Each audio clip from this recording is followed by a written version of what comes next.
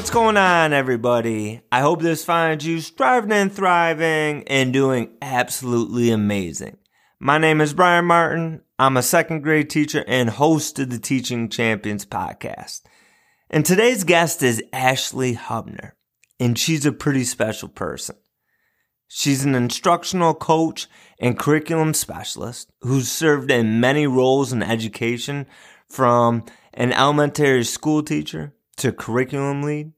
She served 13 years in the public school system, and then she transitioned into an educational consultant role, where she's worked with curriculum companies to build quality educational experiences for students and with school districts to build instructional capacity among staff. And in this conversation, listen to how she uses a curiosity mindset to build relationships. Think about how she talks about communication being purposeful and intentional. How she talks about the importance of collaboration and connections, and so much more. Ashley drops a ton of gems in this one, and I hope you enjoy this conversation as much as I did. I am super excited to welcome Ashley Hubner to the Teaching Champions podcast. Ashley, welcome to the show. Thank you. I'm excited to be here. And we are excited to have you. And it is a big week. Ashley published her first book. So we can't start the show, without saying congratulations for that. Thank you so much. It has been such a journey, and I know we're going to talk about it a little bit later, but I am extremely proud right now and so excited to have my book out there. You should be proud. I mean, that is a phenomenal accomplishment.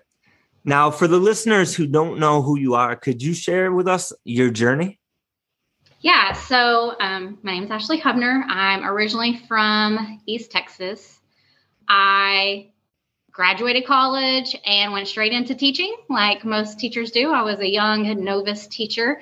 I had one principal that year that decided to give me a chance in a urban school district right south of Dallas, Texas.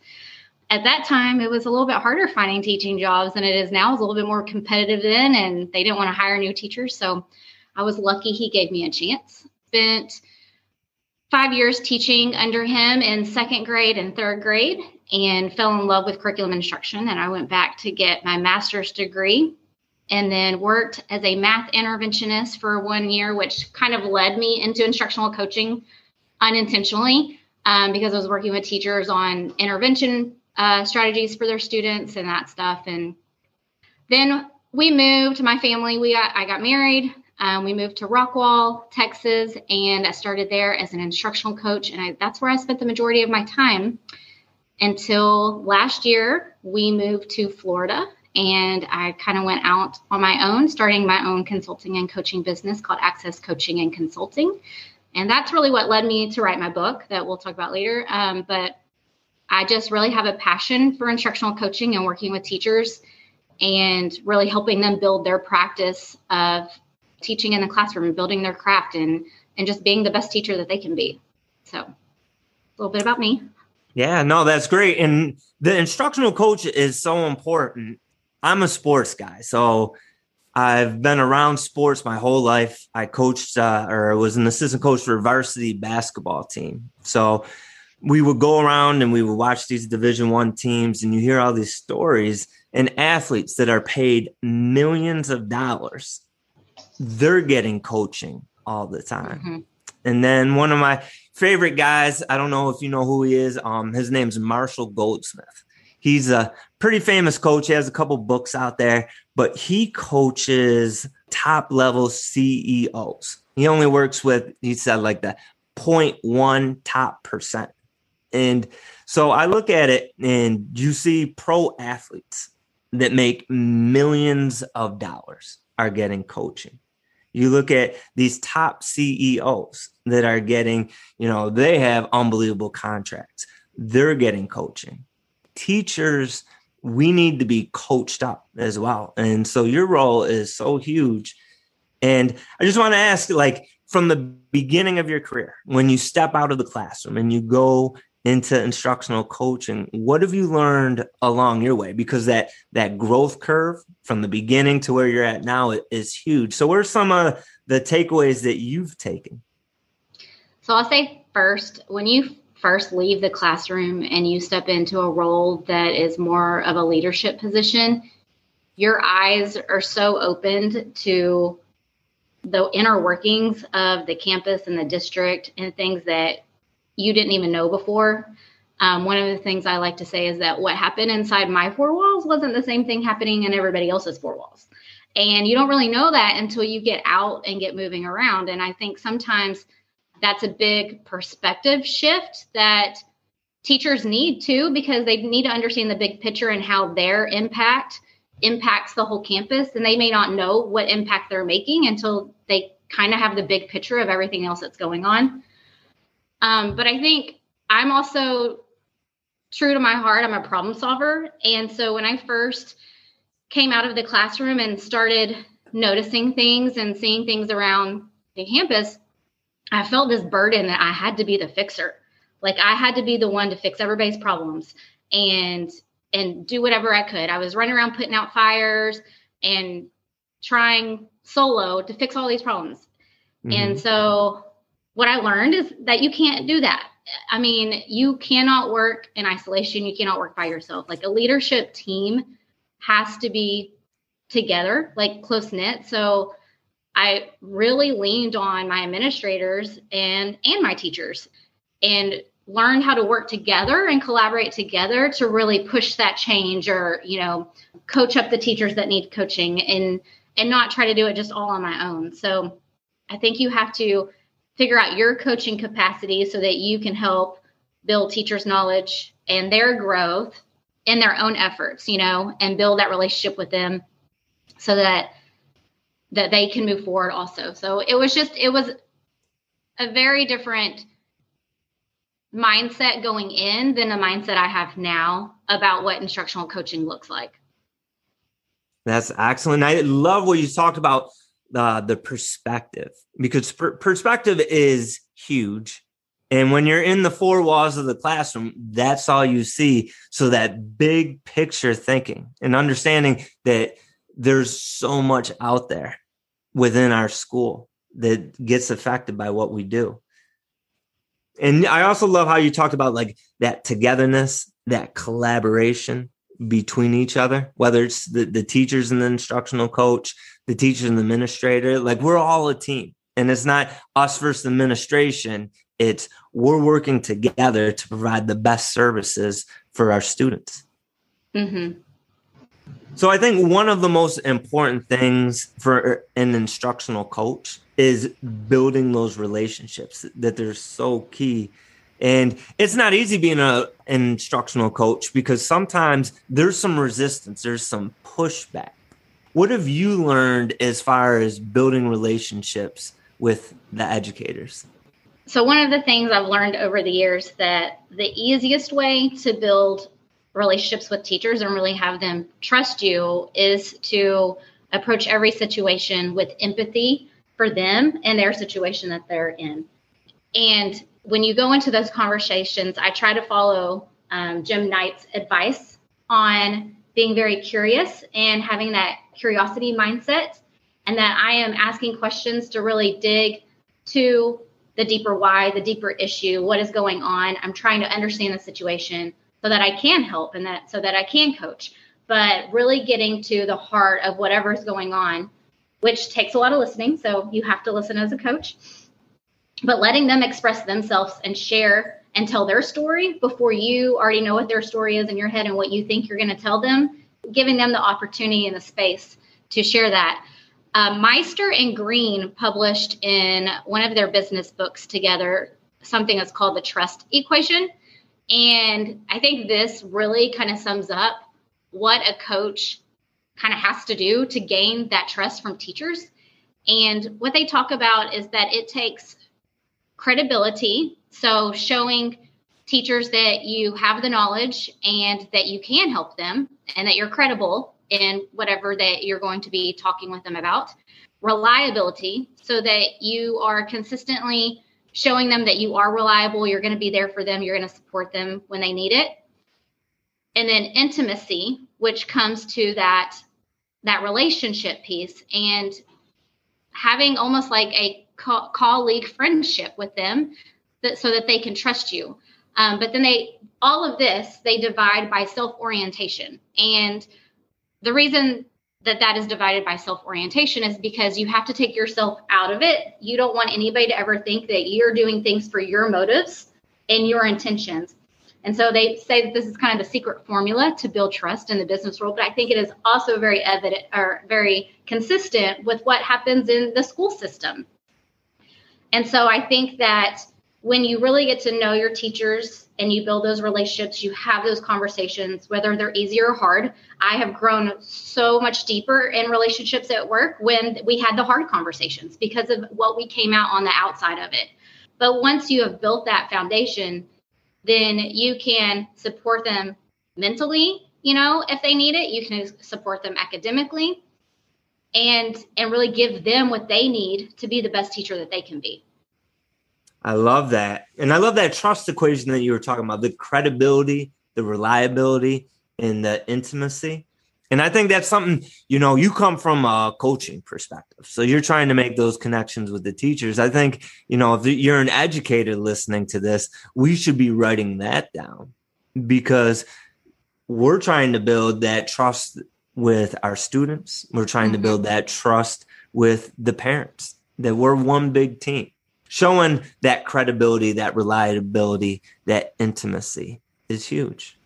Can I jump in there a minute? I want to say something about that because I always, as a teacher in the classroom, felt like it was so important to build a relationship with parents, like you just touched on, and having them on your side to partner with them to support their child. And this trust equation goes with that exactly. As a mother who has children in the school system, I would say that this year has been the best year for my kiddos because of the communication that I have received from the teachers compared to other years where I barely heard anything all year long. And it can be as short as they use Class Dojo. So I don't know if people out there know what that is, but I love Class Dojo. But I mean, once a week, just sending me a little message saying he had a great week. Just anything like that, just to know that they see my kid and that they're communicating with me helps me as a parent trust the teacher. So I think that communication is a big deal in all of those aspects. 100%. And so I try and send home a weekly newsletter on our app that we have for our school. And I always say at the end of it, I say, we're a team. And if you have any problems, please contact me right away so that we can take care of it because we want this to be the best year for you. We want this to be the best year for that child. So that open dialogue. And like you said, sharing the small moments. A funny moment for me this week, I'll share real quick. It actually happened yesterday. So I teach second grade, got some rock stars. So without knowing the students, it's hard to visualize. But I got this one little guy. And he comes up to me and he goes, Mr. Martin, he goes, my favorite music is rock. And I said, that's awesome. And so I bending down to correct some papers and he comes up to me. He goes, you know my second type of favorite music? And I said, what's that? He goes, yodeling. And he starts yodeling in my ears. It was just, little guy's a character. It was pretty awesome. But I saw his dad. I go out walking at lunchtime and I saw his dad was doing a little construction work. So I stopped and I just shared that moment with dad. So like you said, reaching out to parents as a mom, your teacher reaching out, just saying, hey, your child had a good week. I think that's huge. Now, I think as an instructional coach that you have to be top notch at that communication level and communication at every position, whether it's teachers or administrators, instructional coaches, is huge. So can you give us any tips about how to be a more effective communicator or just what's worked for you in communication? So what I've learned over the years, that as purposeful and intentional as we are in writing our lesson plans and writing our daily objectives. You have to be that way with communication with the staff. And so I always consider who is my audience and what is my message and what is the place that this is going to happen, because every mode of communication that someone can have thrown at them can all be different. And you have to decipher whether this message is a message that needs to be made face-to-face in a conversation, or is this something I can send in an email? If it's something that's in an email, I've learned if you have more than 3 bullets, they're not reading it. So I always try to be clear and concise in my emails. I saved my emails for either it was like something I needed at a later time that didn't have a time expectancy on it, or it was some information that I could share without having to have a meeting over it.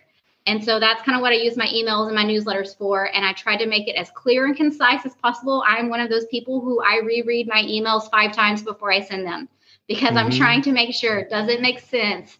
And then check it on the spelling and grammar too. But I always try to think, if I don't have the same background knowledge as I do right now, will I understand what this says? So looking at it through that perspective, I think as far as communication, when you're in a coaching conversation, it has to be very authentic. And like I said, I'll always go in with an open mindset, that curious mind to really question, to drive the conversation. And then when we are, talking through the coaching goals and what our next steps are, I always try to make sure that those items are attainable. So through that conversation, I want to make sure that I'm giving clear, concise direction. I want to reiterate and make sure that we're all on the same page, but also want to give space for that dialogue so that the teacher has input and can communicate back, and so that we leave with a collaborative goal together and are on the same page. Sometimes coaches, curriculum coordinators, or whoever they are talking with teachers can get all wrapped up in the research or the lingo. And sometimes that is not attainable for a teacher in that moment, with all of the other things they're having to think about and worry about. So what is the easiest way for me to explain this so that we can move forward? I think really just, you have to know your audience, you have to know your message, and then pick a mode that best services that. I think that's great. And, sometimes we just go and we try and give our message right away without considering those different things. And like you said, different ways, different modes, different audiences require different things. Mm-hmm. So powerful. And I just want to step back for a second when you were talking about those hard conversations that instructional coaches have to have. Is there anything that you've done to diffuse those situations or made it easier? Would it be just being open and curious? I think, yeah. I mean, I've let people scream at me, cry at me, stomp around my room, and I just sit and I wait, and I let them have their moment. I let them get it out. If they need to word vomit, if they need to cry, whatever it is, I let them get it out. If it's directed at me, my first response is, what can I do to fix this? What happened? And I think a lot of the hard conversations really had nothing to do with me. It was something else going on. Maybe they were upset with a parent, or something happened with a student in the classroom, or, administration has come down with a new mandate. And it's just sometimes emotionally up and down for teachers when all those things are being thrown at them all the time. And so then sometimes you get the brunt of it, or it gets taken out on you. Mm-hmm. So I think just giving them that space to release and do what they need to do. I have had teachers who have flat out told me before, I'm not doing that. And it was something that your administration has asked you to go coach teachers on. And so again, it goes back to my curious conversations. Okay, why? Why are you not doing that? And through the conversation, so in my book, I think I talk about the 5 whys. I kind of just keep on asking why. And so I get down to the real answer of it. And I listened to, I know I'm going to plug podcasts later, but I listened to the latest one, Aspire by Joshua Stapert with Jeff Vargas. They were talking about how teachers may not want to do something because it comes and goes. So like, your administration has just sent down a new mandate. You need to go tell the teachers they have to do this. And they don't want to do it because next year it's going to go away. Why am I going to do it? So then it's trying to figure out, okay, well, how can we show you that this is similar to what you're already doing in the classroom, or we're just going to tweak it this way, or how do we show you this isn't something that's going away? So once you get to that why of why they're being reluctant or why this conversation is going a lot harder than you thought it would go, then you can begin to problem solve and start to move past it. No, I love that. I love the 5 whys because, I'm listening to you speak and I'm thinking as a teacher, and sometimes as educators, we have to have tough conversations, whether it's with other colleagues, whether it's with a parent, and stepping back and not taking it personally. Like you said, leading with that curiosity, the why, what's throwing them off. We had a secretary just retired, and secretaries are so huge, and she was absolutely amazing. I asked her because she was always so positive and how she dealt with, because they're the first line. They're getting the conversations with the parents right off the bat. And she goes, sometimes people just want to be heard. And sometimes if you're just there and you listen and you hear what they say right there, that can diffuse a situation. Right. So, yeah, I love everything that you just said there. Another thing that you talk a lot about in your book, and I know that you're really passionate about, is that collaboration versus isolation. Can you elaborate on that a little bit? Yeah, and I think my eyes really opened up to even a broader spectrum of collaboration when I became in the consulting role, because we talk about collaboration a lot. We talk about collaborations as a teacher. We try to get our students to collaborate. We talk about collaboration from the administrative standpoint, trying to get our teachers to collaborate. And there's a lot of talk of it, but then it's like, when does it really happen? When is the time there? And then also when we're only stuck collaborating with the few people in our grade level on our team, or the few teachers on our campus, or we're only doing what our district has vision, and that's the only, we're only collaborating under those parameters, I think it creates a world of isolation. One of the things that I've learned now being in this new space is how much more I've learned coming out of the school district and being in a space where I talk with podcasters and I talk with school districts in other states, worked with clients in, Jewish community in New York, to Australia, to North Carolina. And some of the same problems that happen within every campus or happened, nationally. But then I've been able to see all the different ways people are overcoming these issues or problem solving these issues or creating new things to alleviate a problem. And I just wish that more school leaders would come into this space of listening to podcasts or, attending virtual conferences that are nationwide, because there's so much more collaboration that could be happening. And some of these conversations I've had with educators all over the world have led me to believe that we could really create so much change if we would all unite together and quit trying to do things just in our pockets. And I think, it's the same thing having the teacher perspective when you are trying to solve the problems in your classroom. And then you become out of the classroom and you're trying to solve the problems of the campus.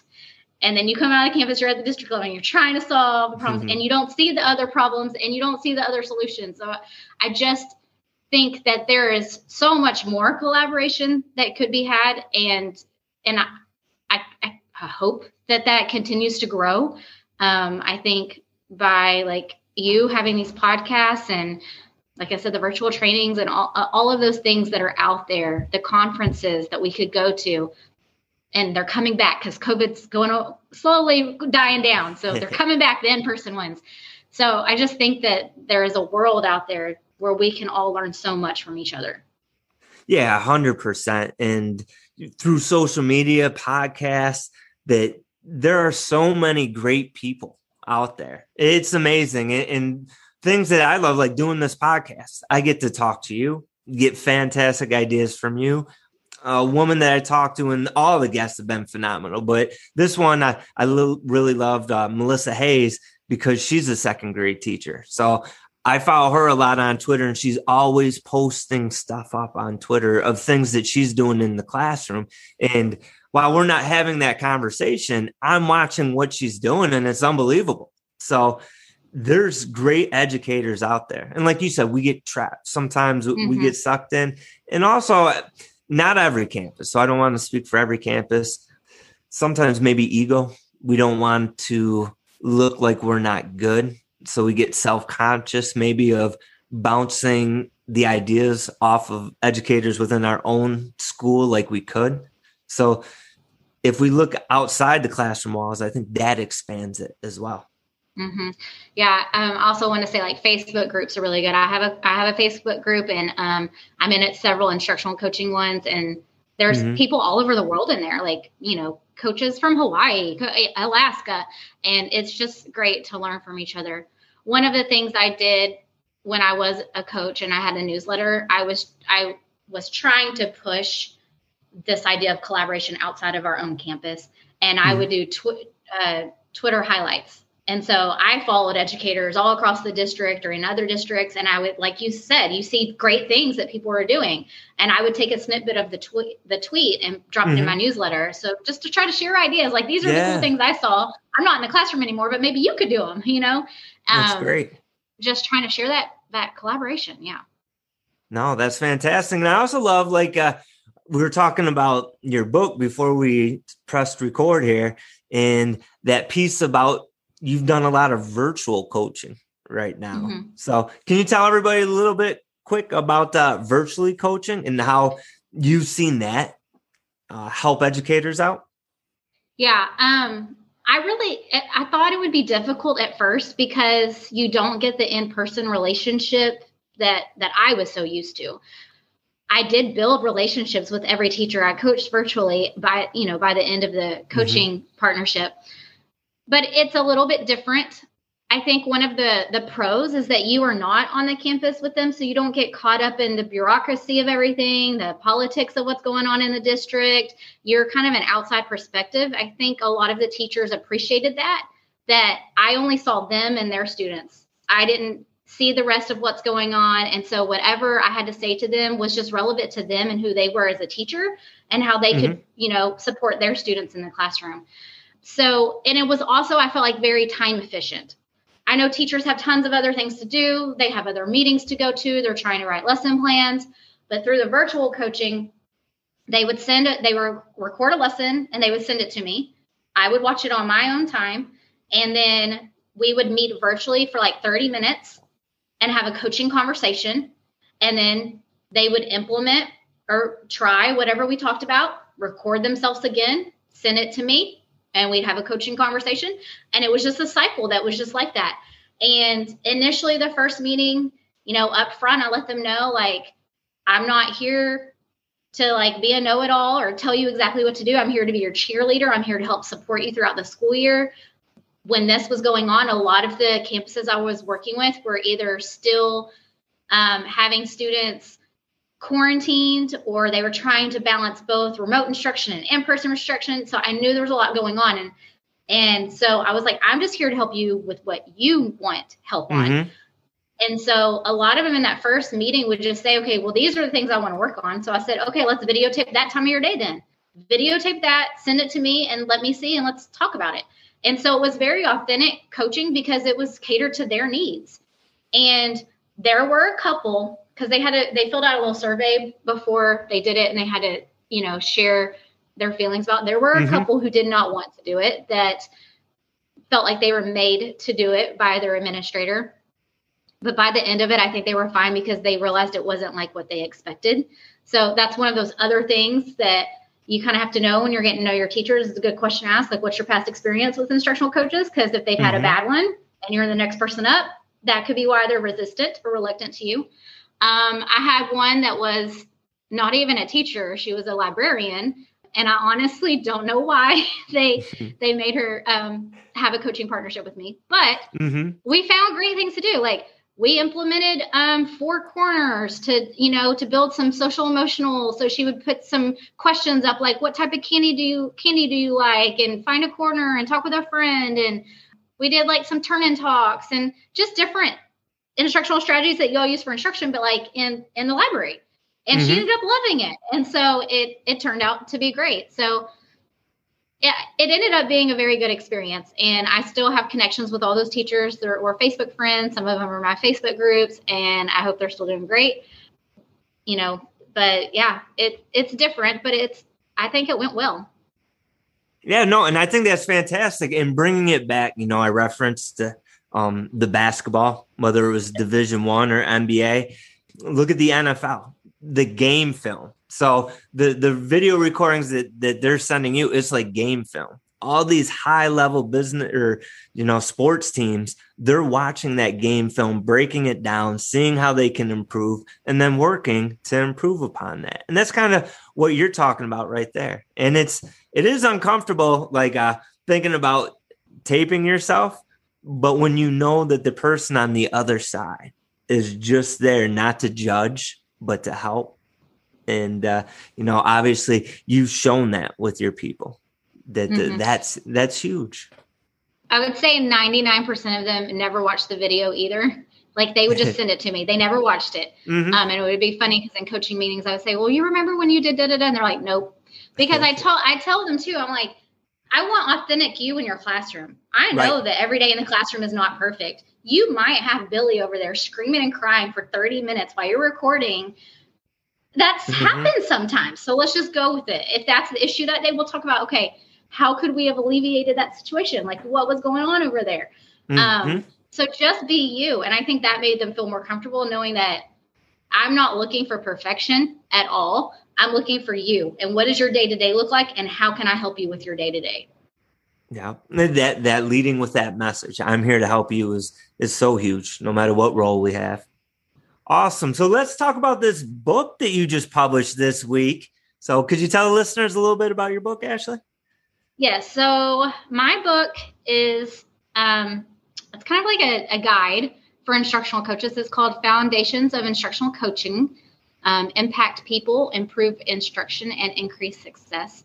And my book really kind of highlights some of the major stories that I had as an instructional coach along my journey of working in the public school system, doing that coaching role for over 7 years, and how I navigated through those situations, what I learned along the way, things that I created to help me be more efficient in my coaching. And so through my stories and what I went through, I share my advice. And there's also a free downloadable resources in the book where you can get many of the coaching things that I've created along the years to help me be an effective coach. But I talk about everything from the building relationships, dealing with the reluctant teachers, to leading professional development, leading PLCs, all of those things that we do as instructional leaders.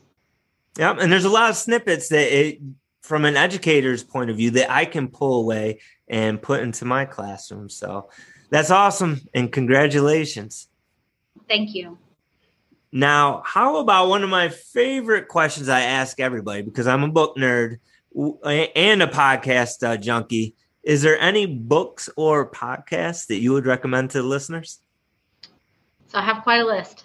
I'll say, so first of all, I love the Hacking School series. Anything by Hacking School Discipline, Hacking School Culture. They have tons of books. They are all fabulous. I have not read one and didn't get something out of it. My second would be anything by Todd Whitaker. He is one of my favorites. He has the What Makes Teachers Great or Great Teachers or something. And then he has the same thing for administrators. fabulous books. One of my favorites for being an instructional coach that really kind of helped me is called Lemons to Lemonade. And it's resolving problems in meetings, workshops, and PLCs. So that's kind of where I first started getting my tips on how to deal with these combative problems that you might come across in that role. And so it was a really good book to kind of help me start like thinking about that and wrapping my head around that as I became a new instructional coach. So I definitely recommend that one too. Mm-hmm. As far as podcast goes, I mentioned Aspire earlier with Joshua Stampert, Leaning into Leadership with Darren Peppard, who is my publisher also. He is amazing and great for leadership advice.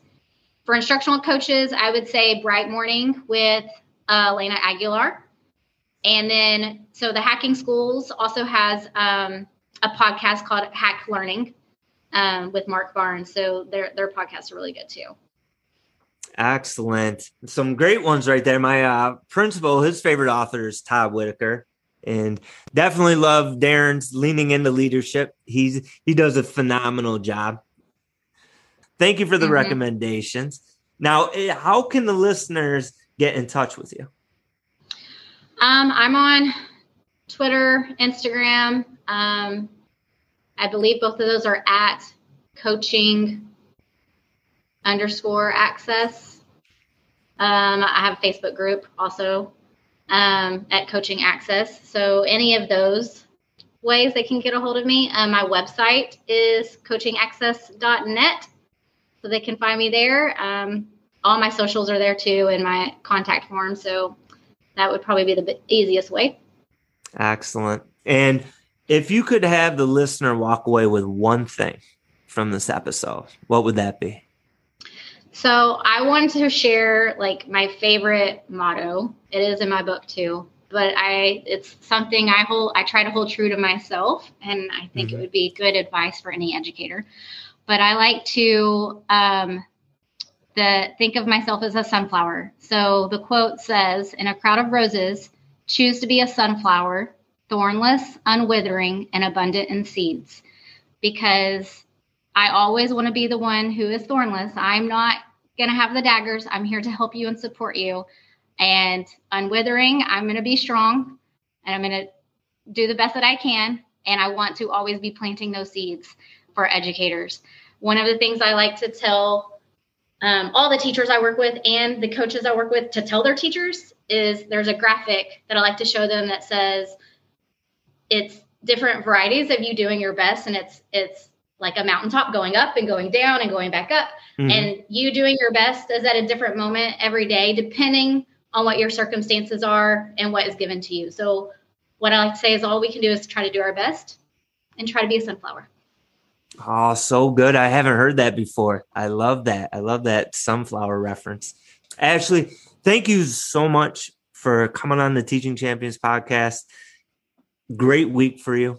As far as I hope you find some time this weekend to celebrate the launch of your book. You're doing phenomenal things and you're making a difference for a lot of people. And we appreciate you. So thank you for being here today, my friend. Thank you so much. It was a pleasure to be here. And thank you for letting me come here. Oh, absolutely. This was such a fun conversation with Ashley, and she gave away so many fantastic takeaways. Now, this is a Teaching Champions take, where I give you 3 of my favorite takeaways from our conversation. And the first gem that I really appreciated was when Ashley was talking about laying that foundation in relationships and building them up. And she talked about 3 keys that we really need to focus on. She said being credible, being reliable, and showing intimacy, that vulnerability piece. And no matter what position you hold, one of the most important things that we do is build relationships. So it's good for us to check in on ourselves and really think, are we being credible? Are we being reliable? Are we being vulnerable to those we serve? And the second gem that Ashley dropped was the 5 whys. Having those hard conversations is never easy. And sometimes people just need to be heard. So approaching a conversation with a curiosity mindset and exploring what is making people feeling this way, asking them why, is all about listening. It's an understanding someone might be upset and it might not be about you. That there's so many other factors involved. And the only way we may be able to discover that is if we stop and if we listen. And the third gem that I really appreciated was when Ashley talked about communication. And she's mentioned that we're purposeful in the way that we design our lessons. But often we're not purposeful in how we communicate. And before we communicate with someone, we should ask, who is my audience? What is the message? And where would the best place for this message be delivered? And that's something that all of us should be thinking about. And these were just a few of my favorite gems. And there's so many though. So be sure to hit me up on social media at bmartinreal on Twitter and let me know what were a few of your favorites.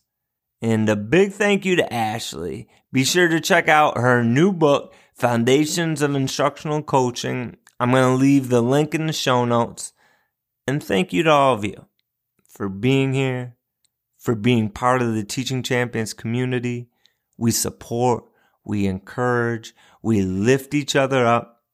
And if you think someone would benefit from this message, please pass it on. It's all about trying to uplift others.